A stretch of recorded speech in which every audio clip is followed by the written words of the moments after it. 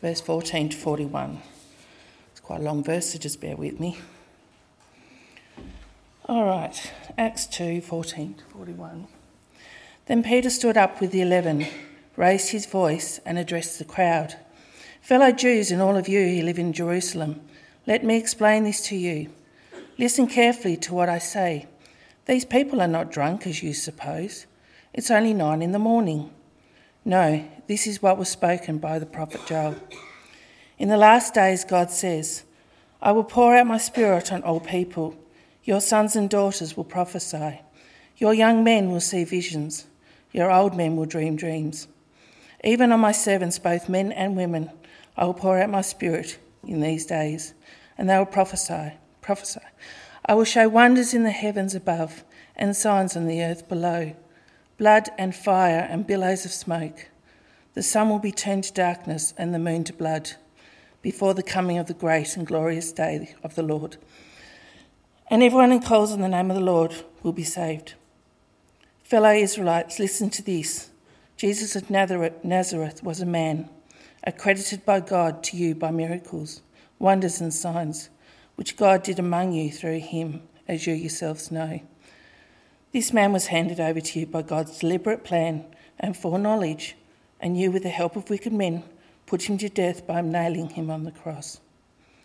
But God raised him from the dead, freeing him from the agony of death, because it was impossible for death to keep its hold on him. David said about him, I saw the Lord always before me, because he is my right hand, I will not be shaken. Therefore my heart is glad and my tongue rejoices. My body will also rest in hope, because he will not abandon me to the realm of the dead. You will not let your Holy One see decay. You have made known to me the paths of life. You will fill me with joy in your presence. Fellow Israelites, I can tell you confidently that the patriarch David died and was buried, and his tomb is here to this day. But he was a prophet and knew that God had promised him an oath that he would place one of his descendants on his throne. Seeing what was to come, he spoke of the resurrection of the Messiah, that he was not abandoned to the realm of the dead, nor did his body see decay. God has raised this Jesus to life, and we are all witnesses of it. Exalted to the right hand of God, he has received from the Father the promised Holy Spirit, and has poured out what we now see and hear. For David did not ascend to heaven, for yet he said, The Lord said to my Lord, Sit at my right hand, until I make your enemies a footstool for your feet. Therefore, let all Israel be assured of this. God has made this Jesus, whom you crucified, both Lord and Messiah. When the people heard this, they were cut to the heart and said to Peter and the other apostles, Brothers, what shall we do? Peter replied,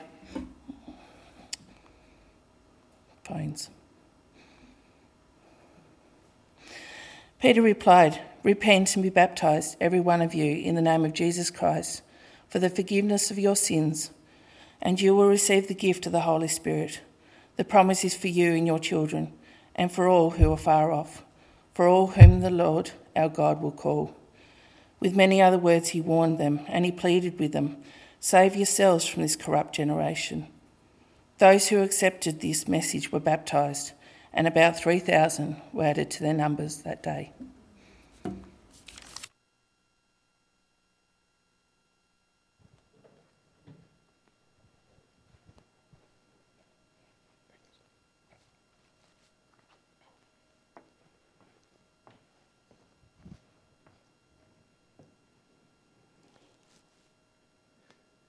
Thanks, Nadine, and good morning, folks. I'm Etienne, and welcome to you as well from my end if you're visiting with us today. If you are, you're stepping into sermon number 3 of probably 7 in a series that we are journeying through the book of Acts in the Bible. It's a book in the Bible that is shortly after Jesus, immediately after Jesus Christ's life and resurrection. We encounter the book of Acts. In the preceding 2 weeks, we spoke on week 1 about Jesus' ascension, Forgive me if that's a term that makes no sense to you. If you're new to the faith or new to church, I won't recap it now, but I just want to sketch a picture of where we're at. Jesus is going up to be with God the Father. We spoke last week about the Holy Spirit being poured out, Jesus pouring out his Spirit into the lives of all those who would receive him, and the difference that that makes, that God seeks to make with the Holy Spirit being in your life. And then, immediately after the Spirit gets poured out, we find a very exciting thing in all of the Bible. For the first time in the entire biblical story, we have someone get up and preach a sermon as more or less as you know it and as has been done for the 2,000 years since that day. For the first time, someone gets up and can talk about the Jesus who was raised, who was ascended, and the Spirit who has been poured out. And he can answer the question that we asked last week. How do I get it? How do I get filled with the Holy Spirit? Now today, I really am not going to unpack that whole sermon. You think my sermons are long? No, it's actually not that long. It's very short, only a very few words, but a lot to explain. And I'm not going to really unpack it all. I'll just touch on the fact that he starts out by saying to the crowd there, who was a Jewish crowd, right? He says to them, this Spirit that's been poured out, this joy that you see in this crowd who's talking about Jesus, who is so secure and encountering the intimate love and presence of God so acutely, God has always promised that. This was always the plan. And he takes them to the places where God's promised it. And then he starts talking about Jesus. And all the preaching that gets done in Acts and all the preaching that gets done and should get done by the church since that day is all about Jesus. First thing he says to them about Jesus is he too was promised. He quotes 2 Psalms, hundreds and hundreds of years before that event, and he speaks to his Jewish audience and he says, this is the person, the figure whom you have been waiting for, who you needed, whom God has said, really from eternity will come. He is that person. And then in verse 36 of the passage, Peter gives his bottom line, and that's where I want to start today. He says this, therefore, let all Israel be assured, God has made this Jesus, whom you crucified, both Lord and Messiah. Lord and Messiah. Really, all I'm going to do today is talk about the meaning of some words in this passage. There's 2 of them there. Lord. What does it mean to you, if you're a Christian or not, to say that Jesus is Lord? You see, I wonder if the term Lord is sort of somewhat spoilt for us by our cultural experience of it. Tell me what pops into your head when you hear the word Lord. I dare say I think Jane Eyre. I think nobility, English nobility, Lord such and such, and dames and dukes and duchesses and those sorts of things. Maybe if you're a Harry Potter fan, I think Lord Voldemort. It's a strange term. It's not a term that we use often, and when it is used, certainly in our culture and in our storytelling and our narratives these days, it's a term that might at best go there. And it is a term that is utterly unhelpful for you to understand what it means to call Jesus Lord. For the Jewish audience that Peter spoke to on that day, there's no question what he had in mind. Yahweh. Jesus is Yahweh. Who's Yahweh? Throughout the Old Testament, it's the term used for God. The God of Israel.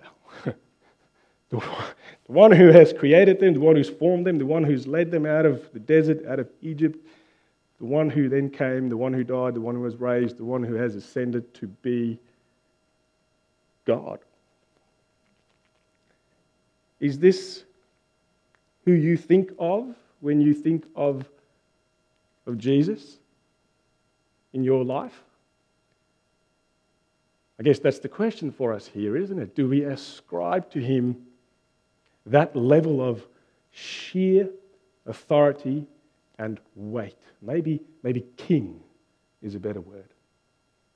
Absolute, utterly exalted and authoritative king in control of everything about your life, and to whom you and me and every single human being ultimately are accountable. King. God has made this Jesus king. Overall, number 2, Messiah, which really means Christ. Lots to explain, but the root word is a saviour, a deliverer, one who saves. In fact, his very name, Jesus' very name, means one who saves, and in that comes out this incredible truth about God, that he is the one who wants to save you. Save you from what? Save you from a death that one day will lead to an eternity without God. Save you from a life without a relationship with God. Save you from every single thing in due time that is wrong about you and about our world. You think of everything broken, everything not right, everything hurting, every tear you cry. You will be saved from that because of this King. And in here, can I just hover and plumb deeper? Please, we must see something about the stunning, exquisite beauty of God in these 2 terms. Think about it with me, will you?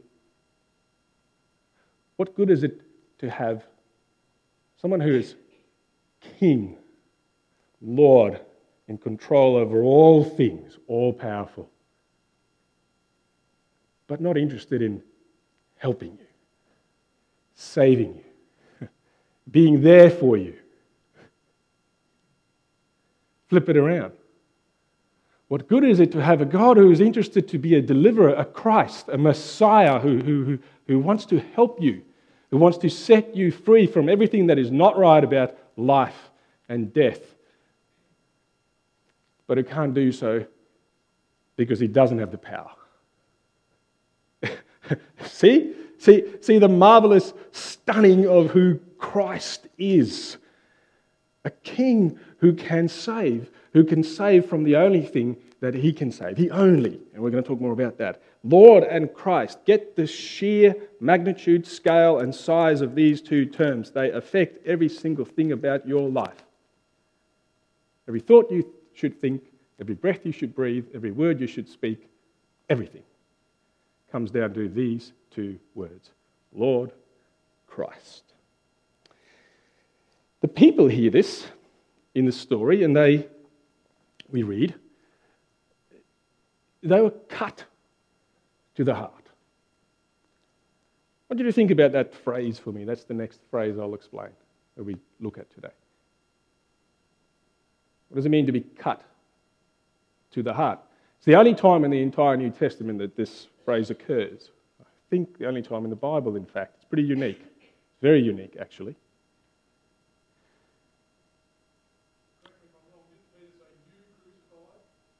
Shush.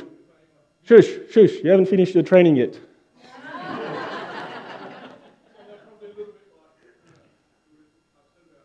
Yeah, they were. Absolutely. And the question, and since Ryan has already spoiled it for me, that I'll then ask at this point that you can hold on to, whom you crucified, who's the intended audience of that phrase? We're going to get there. Yeah. Whom you crucified. Jewish people that day, certainly they were the people who were almost certain were there when the actual crucifixion took place. That they're amongst the crowd who says, crucify him, saying that this is not Lord and Christ. This is an offence to humanity, to our principles, to our faith, to our sovereignty, to our whatever. They hate him to the point they put him to death. Right? That's the same crowd that Peter now speaks to, and worth keeping in mind, very worth keeping in mind. Cut to the heart. Let's define it. I was camping a few years ago, and I may even have shared the story with you at some point. We camped at Deloraine on the river there, and at some point we went for a walk, and there's this really nice bridge. Many of you would know it, sort of from the caravan park over the river there in Deloraine. It's a real nice arch, just a pedestrian bridge. And my son was on his scooter at that stage. And we got to the crest of the bridge, and we stood at the top there, and he was a bit hesitant. He did not want to go down that bridge. And I said, "You're no son of mine if you don't get down here." I didn't say that. But I egged him on, I would never say that. But I egged him on. I said, "Come on, man, you can do it. It's not that bad." And he went down that bridge, and he got to the end, and I could see halfway down this ain't going to end well. He got sort of to the very end of the bridge, and there's this little walkway, down at the end. It's elevated on a boardwalk, and it's got a drop down either side. And look, he picked up a wobble, and he came off, and he landed in the dust, and I ran after him, and I'll never forget this moment when I picked him up, and in his agony and his scream, and I picked him up, and I saw just the blood-covering face. Cut to the heart. This was me, my fault. I did this. Can you maybe think the last time you felt guilt? Where it was undisputable that it was you. You know that feeling, right? What it feels like to be utterly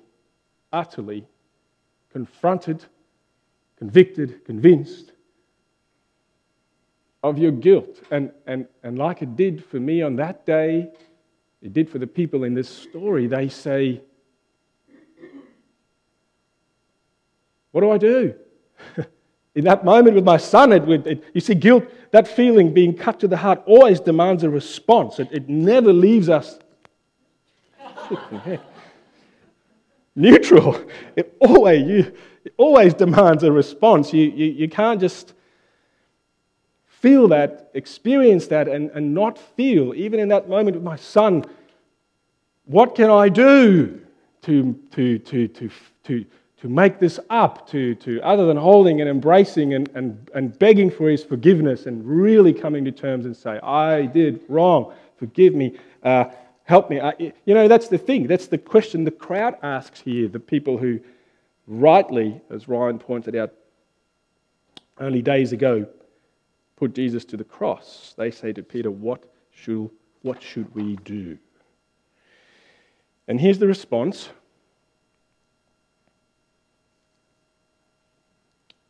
Peter says you do two things. The next two words. Repent and be baptized. Every one of you. In the name of Jesus Christ. And then two things will happen. The forgiveness of your sins. And you'll receive the Holy Spirit. Repent and be baptized. Repentance. If you're new to church, if you're new to God or to faith, let's just work with this a bit. What does it actually mean to repent?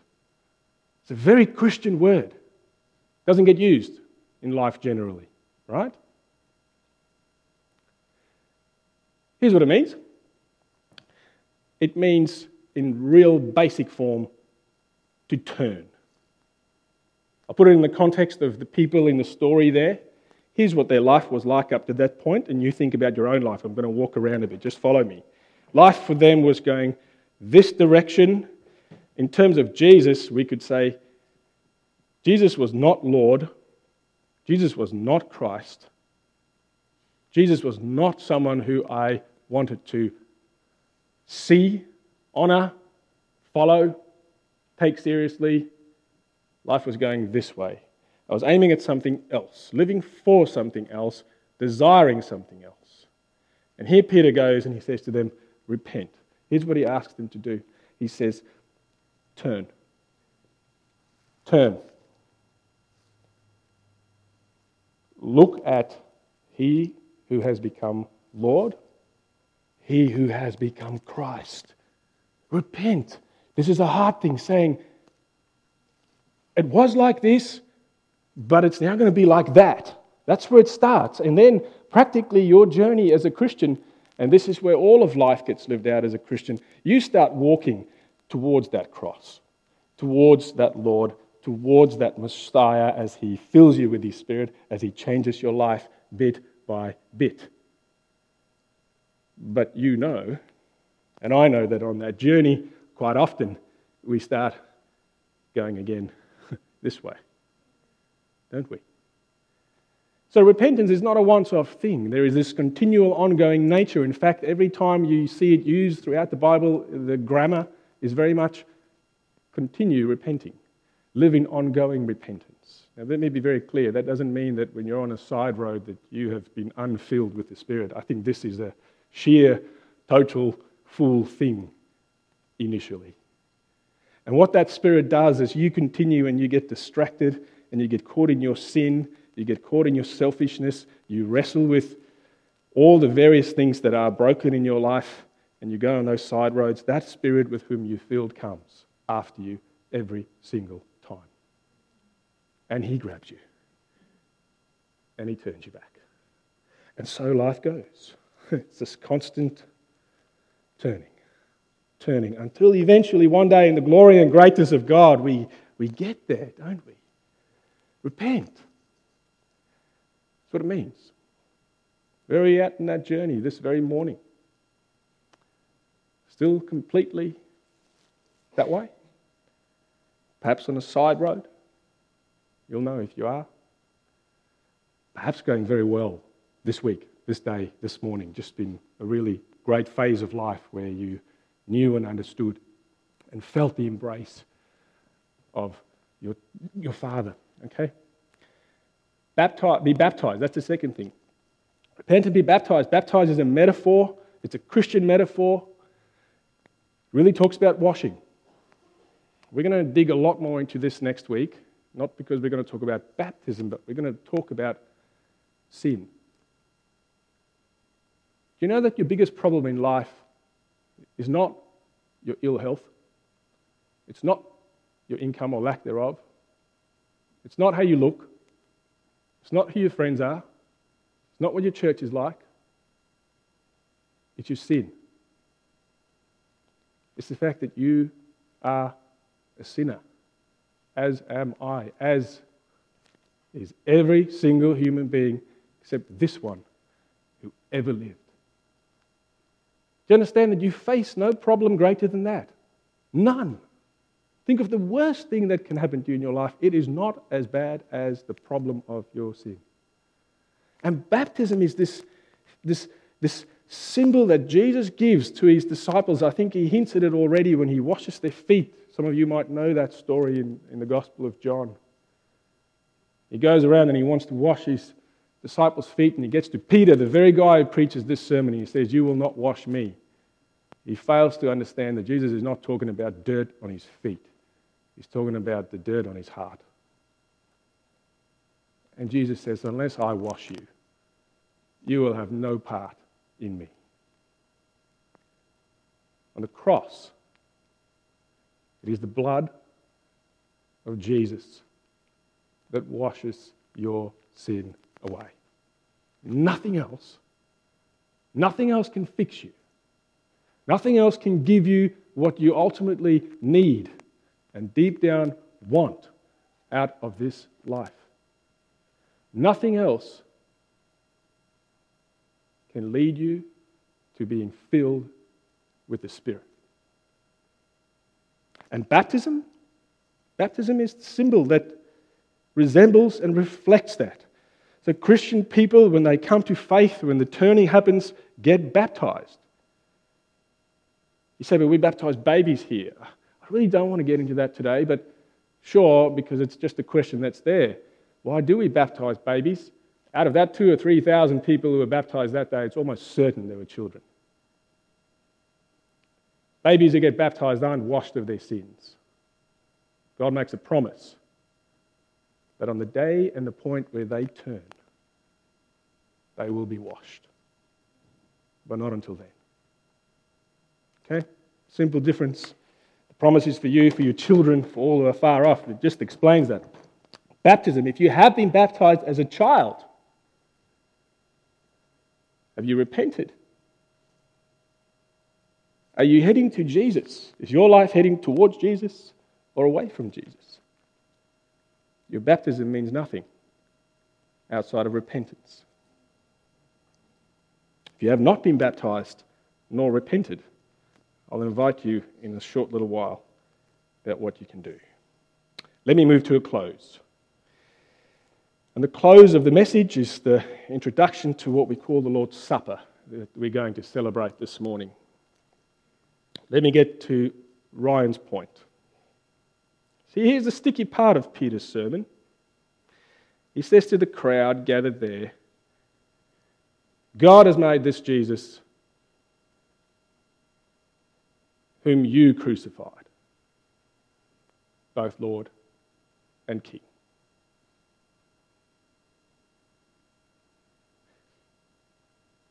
How do you feel about the accusation? Because that's what it is. That it was you who crucified the Lord and Christ. You say, but I wasn't there. How can I be held responsible for something that I was not there for? Perhaps. But without his blood, no forgiveness of your sin, no baptism, no being filled with the Spirit. None of it. So yes, you may not have been there. But the song says this so aptly, ashamed, I hear my mocking voice call out among the scoffers. It was my sin that held him there until it was accomplished. Can you say that for yourself, friend? Is this a fact that has cut you to the heart in your life?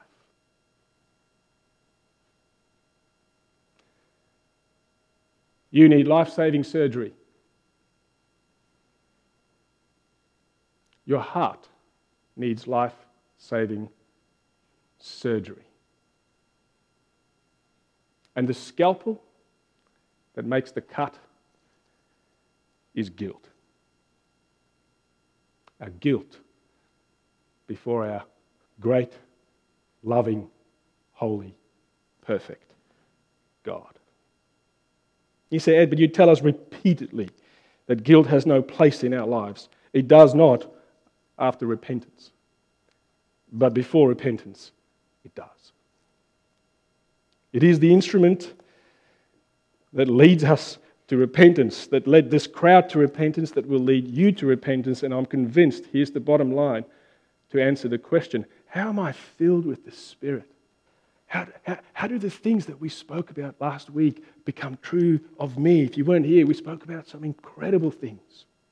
That God wants to fill you with His Spirit and get you under such a firm, intoxicating grip of the greater reality that you are His child, that you belong to Him, and that He loves you and delights in you, and your future in Him is bright and secure and full and free. And you are so convinced of that. It is such a firm reality in your experience that you can look anything in your life that's not right in the eyes and say, I know that God is with me because He is my Abba, my dad, who loves me and who has a future, and nothing can take that away from me. I'm so convinced of that, and I'm under such a powerful grip of that reality because I'm filled with the Spirit. How do I get that? How does that become true for me? Here's the rub from today's sermon. The road to being filled with the Spirit leads through being cut to the heart. The road to being filled with the Spirit leads through being cut to the heart. So, let me now call us to the Lord's Supper. Every single person here today will respond to this message. Not responding is a response. Everyone's responding. That's the scary thing about the gospel, is that we're always responding, right? So here's 3 responses, 3 categories. You pick yourself in which one you are, and then I'm going to pray and we'll hand out the bread and the wine. Here we go. You may have had a first response, one way or another in your life, a long time ago. You're on this road. Jesus is Lord. And He's Christ. And it's a good thing. And I love Him. And He's faithful. And I know it. Please come to this table this morning with gratitude. I don't think we quite live down ever the remembrance perhaps of our guilt. We shouldn't carry it. It shouldn't dictate our life. But we remember it, right? We remember sacrifices. Remember Him this morning. And may the Spirit make you sensitive to the size of the gratitude we owe Him. And just come with your heart like that. Join, eat the bread, drink the wine, be reminded of what was done for you here as we celebrate the supper. Perhaps you're here this morning, but you're not in this place. You say, no. I'm not cut to the heart. Never have been. Not quite sure that I should be. I'll be very honest, that was myself 15 years ago. It's many others. And you're welcome here. You really are. And I pray, and this church prays, that the Lord our God will call you. The Lord our God will show, reveal in the depths of the places where it matters who He is and what He's done. Thirdly, you may be here this morning and you've never made this response. But perhaps even for a while leading up to this Sunday, you have had a sense of being cut to the heart. Maybe you're just afraid. You say, but I don't know if my guilt for my sin and my shame can be borne by Jesus. It can. It should. It's why He came. And it's why you're here. And it's why you're hearing this. And if that's you this morning, I pray, I plead with you, do 2 things for me, will you? I'm going to pray a prayer that I want you to echo in your heart for yourself. And then come to the table, eat the bread, drink the wine, as acts of putting your sin on Jesus. Your sin, not in part, but the whole, is nailed to the cross, and you bear it no more. No more. Make today the day where it's done. Where you receive Jesus, you enter freedom, you walk to the cross. Let me pray, and then we'll hand out.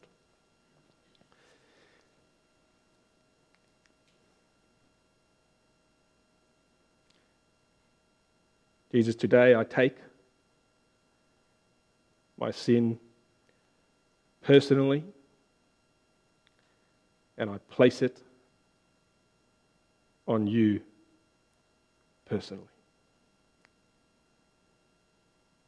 Thank you for the cross. Fill me with your Spirit. Lead me in repentance and wash me, I pray, in Jesus' name.